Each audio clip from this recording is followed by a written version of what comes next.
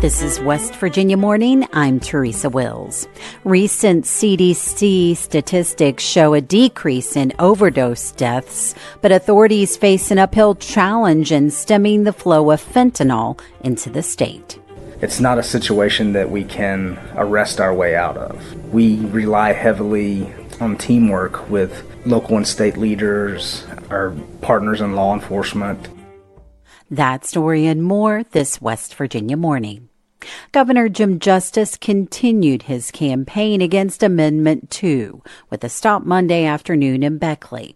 Randy Yowie has more.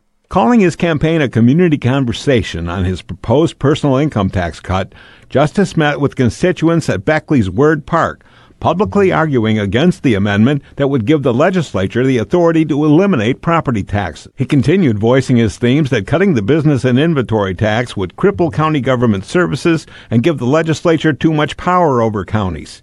He said his proposed income tax will bring new workers in, not help out-of-state corporations. The very best way under the sun to have population growth is the personal income tax. The pro-Amendment 2 leader, Senate President Craig Blair, has touted the fact that his Berkeley County is one of the few endorsing the amendment.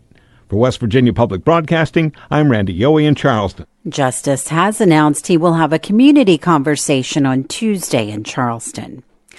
FEMA has extended the deadline for Eastern Kentucky residents to apply for aid. Eric Douglas has more. The original deadline was about to expire, but now the Federal Emergency Management Agency has extended the deadline to October 28th for Eastern Kentucky homeowners and renters to apply for aid. 13 counties in the region were declared federal disasters and qualified for assistance after the late July floods. Residents can apply for rental assistance, lodging reimbursement, home repair, and replacement assistance. FEMA grants do not have to be repaid. The assistance is non-taxable and will not affect eligibility for Social Security, Medicaid, or other benefits. Flooding in the region lasted several days, but on July 29th, President Joe Biden declared the region a federal disaster. To apply for aid, you can call 800-621-3362 or visit disasterassistance.gov. For West Virginia Public Broadcasting, I'm Eric Douglas in Charleston. Coal miners and companies are especially interested in part of the recent Inflation Reduction Act. It puts a permanent tax on coal to pay for an incurable disease called black lung that's affecting more and more miners. Justin Hicks with the Ohio Valley Resource reports miner advocates are celebrating, but the coal industry says it unfairly targets mining company. A bright blue and white RV, all gussied up in larger-than-life portraits of coal miners, sits smack in the middle of the parking lot in Hazard, Kentucky. Hey, this is NIOSH. Here's our mobile unit. Come to us. It's your program. It's your truck.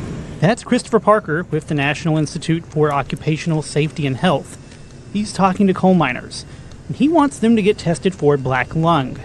The inside of the RV is basically a tiny doctor's office set up to do just that. So we take it all around the country.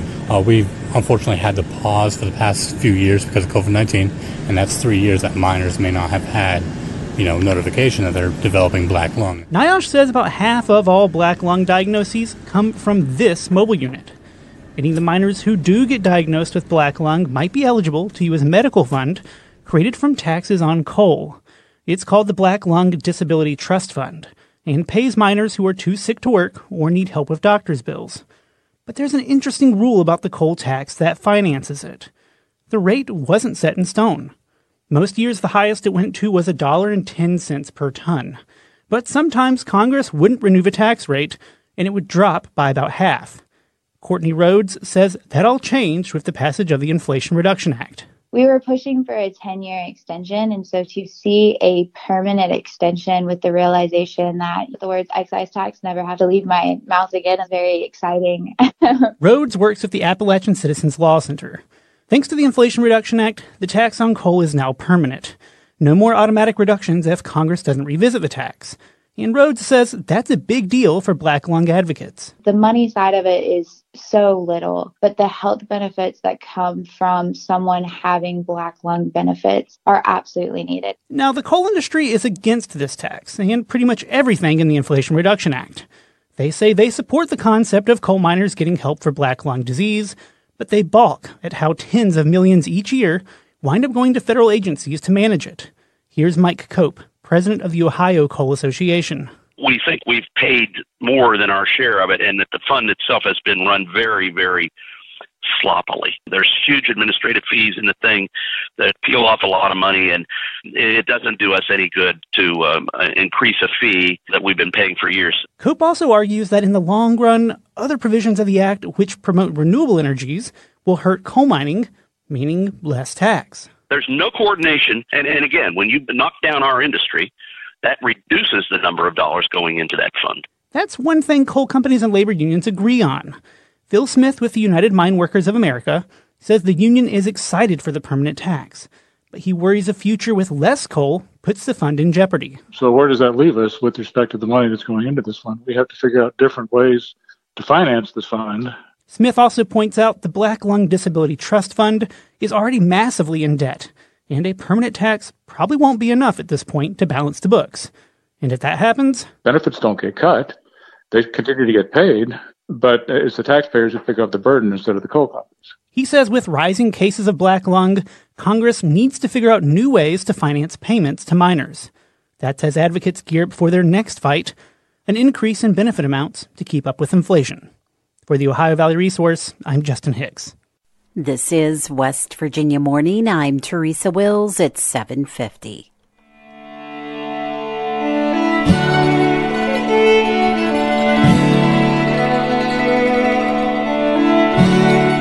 Scattered rain possible in the north today. Otherwise, mostly sunny and breezy. High temperatures in the 50s and 60s. Tonight, partly cloudy skies with lows in the 30s and 40s.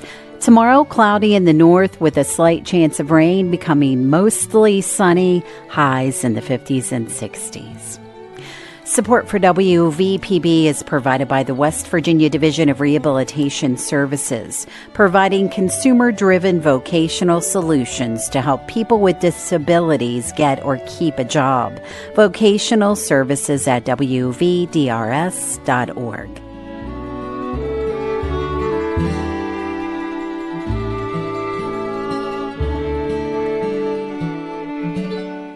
Addiction has taken a very public toll on West Virginia. Recent CDC statistics show a decrease in overdose deaths. But as Caroline McGregor reports, authorities face an uphill challenge in stemming the flow of fentanyl into the state. From its original intended use as a narcotic for severe pain in cancer patients, the controlled substance fentanyl is being exploited at an alarming rate. Ann Milgram with the U.S. Drug Enforcement Administration said the number of mass overdose events, which are characterized as 3 or more overdoses within a close range of time at the same location, has increased. Fentanyl is 100 times more potent than morphine and 50 times more potent than heroin. According to the DEA, just 2 milligrams can lead to death when used with alcohol or illicit drugs like heroin or cocaine. Synthetic opioids and their precursors are produced in countries like China and Mexico before making their way into the U.S. According to the DEA, 42% of pills tested in DEA labs contained at least 2 milligrams of fentanyl. During his visit to West Virginia in August, White House Director of National Drug Control Policy, Dr. Rahul Gupta, said 1 American loses their life to drugs every 5 minutes. Not only do we see fentanyl, meth, cocaine, but we also, a Pandora's box has been opened because literally you can create any number of combinations if you have creative chemists sitting in the lab. Fentanyl use has now become so widespread that the CDC issued an advisory on its Health Alert network, warning public health departments, first responders and others about an increase in overdose deaths and the need for bystanders to have access to the life-saving medication naloxone. The medicine works by reversing an overdose by blocking the effects of opiates on the brain and restoring breathing. Stronger opioids like fentanyl can take more than 1 dose. J.T. Scroggs is the special agent in charge of the United States Drug Enforcement Administration's Louisville Field Division. In his role, he oversees all of West Virginia. He said narcotics and fake pills are more readily available than ever before. It's not a situation that we can arrest our way out of. We rely heavily on teamwork with local and state leaders, are partners in law enforcement. We have great relationships with, a lot of the police departments around here, Charleston, Huntington, the sheriff's department. Drug traffickers use fentanyl to drive addiction by mixing it with other illicit drugs. The DEA is seeing fentanyl in street drugs as well as in the new surge of counterfeit prescription pills. The chemical hits the market under the guise of prescribed medications like Adderall, Xanax and oxycodone. Scroggs said most overdose victims are unaware they've ingested fentanyl until it's too late. The fake pills are coming out to look and resemble the other ones. So most of the time when people purchase the pills, even though it's illegal and it's illicit, they don't think they're buying fentanyl. They're not intentionally looking for fentanyl. Scroggs said the majority of counterfeit pills resemble 30 milligram oxycodone pills, but can closely mimic other drugs and prescription medications. He explained that Mexican cartels are producing meth and fentanyl in record amounts, flooding the U.S. market. Drug trafficking organizations are targeting kids and teens with rainbow fentanyl, counterfeit pills in a variety of shapes and bright colors. They think they're buying something else. And the problem with the pills are, like we said, 2 milligrams of fentanyl can be fatal.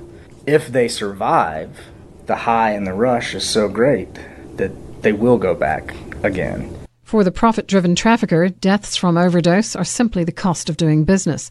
Scroggs says the money to be made is the driving force behind newer mixes of drugs hitting the market. They could care less if you get addicted or you don't get addicted, or you survive or you don't survive. They're preying on the vulnerable people. Fentanyl is cheaper to make than heroin. The end price for a kilogram of fentanyl a few years ago was around $5,000. Today, Scroggs says a kilogram of fentanyl can be turned into 500,000 pills with a profit of $1.5 million. In comparison, a kilogram of heroin is worth around $65,000. The drugs typically reach the West Virginia market through smaller independent operations and local distributors. West Virginia would be classified as an end-user state from the point that typically we're not supplying narcotics to any other organizations or areas. So a lot of what we see in West Virginia is coming from out of state. Metropolitan areas like Columbus, Cleveland, Detroit, Chicago, Atlanta and Baltimore are considered major drug corridors to the state. The DEA identifies distributors and traffickers through tips and informants. The organization uses other investigative methods, but has recently reassessed its approach as drug cartels become savvier. Investigations at the federal level target the source of the supply to dismantle drug trafficking and money laundering organizations. The agency works with the U.S. Attorney General's office as well as federal, state and local authorities. With the advent of social media and increased use of the internet, Scroggs said drug dealers have a captured audience, particularly the younger generation who can readily access illicit drugs on their phones. The DEA's One Pill Can Kill campaign, in partnership with the substance misuse prevention program Game Changer, is making a difference. Game Changer founder Joseph Bocek said educating kids, teachers and parents about the risks of ordering illicit and counterfeit drugs online is key. Our youth, who are heavy users of social media and internet, have developed even a lingo of how to track where drugs are. And the bad guys, the drug dealers, are gone, although they're still on the street corners, they're also in a corporate office building on computers filling orders for illegal drugs. With the drug trade now considered a high-tech business, Bocek said the kids are taught that only prescribed medication dispensed by a registered pharmacist is safe. These kids are finding ways to get that, and Adderall, which is a concentration drug, which is used successfully for ADHD when prescribed by doctors, the bottom line is they are using this to buy Adderall on the internet that is laced with fentanyl potentially. So they're playing Russian roulette because these kids cannot tell when they get this stuff whether it's fentanyl or not. DEA efforts to stop fentanyl and its precursor chemicals crossing U.S. borders relies on cooperation at all levels. In August, a U.S. congressional report criticized poor cooperation from Chinese authorities to curb increasingly sophisticated forms of fentanyl and its precursors from being shipped to the U.S. With tensions between the two countries at a high, it remains to be seen if that cooperation will improve. For West Virginia Public Broadcasting, I'm Caroline McGregor in Charleston.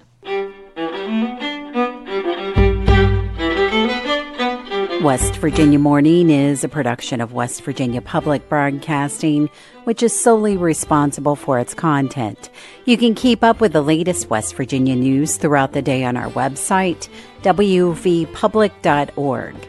Support for our news bureaus comes from West Virginia University, Concord University, and Shepherd University. West Virginia Morning is produced with help from Bill Lynch, Caroline McGregor, Curtis Tate, Chris Schultz, David Adkins, Eric Douglas, Jessica Lilly, Liz McCormick, Randy Yohe, and Shepard Snyder. Eric Douglas is our news director, and he produced today's show. I'm your host, Teresa Wills. This is West Virginia Morning.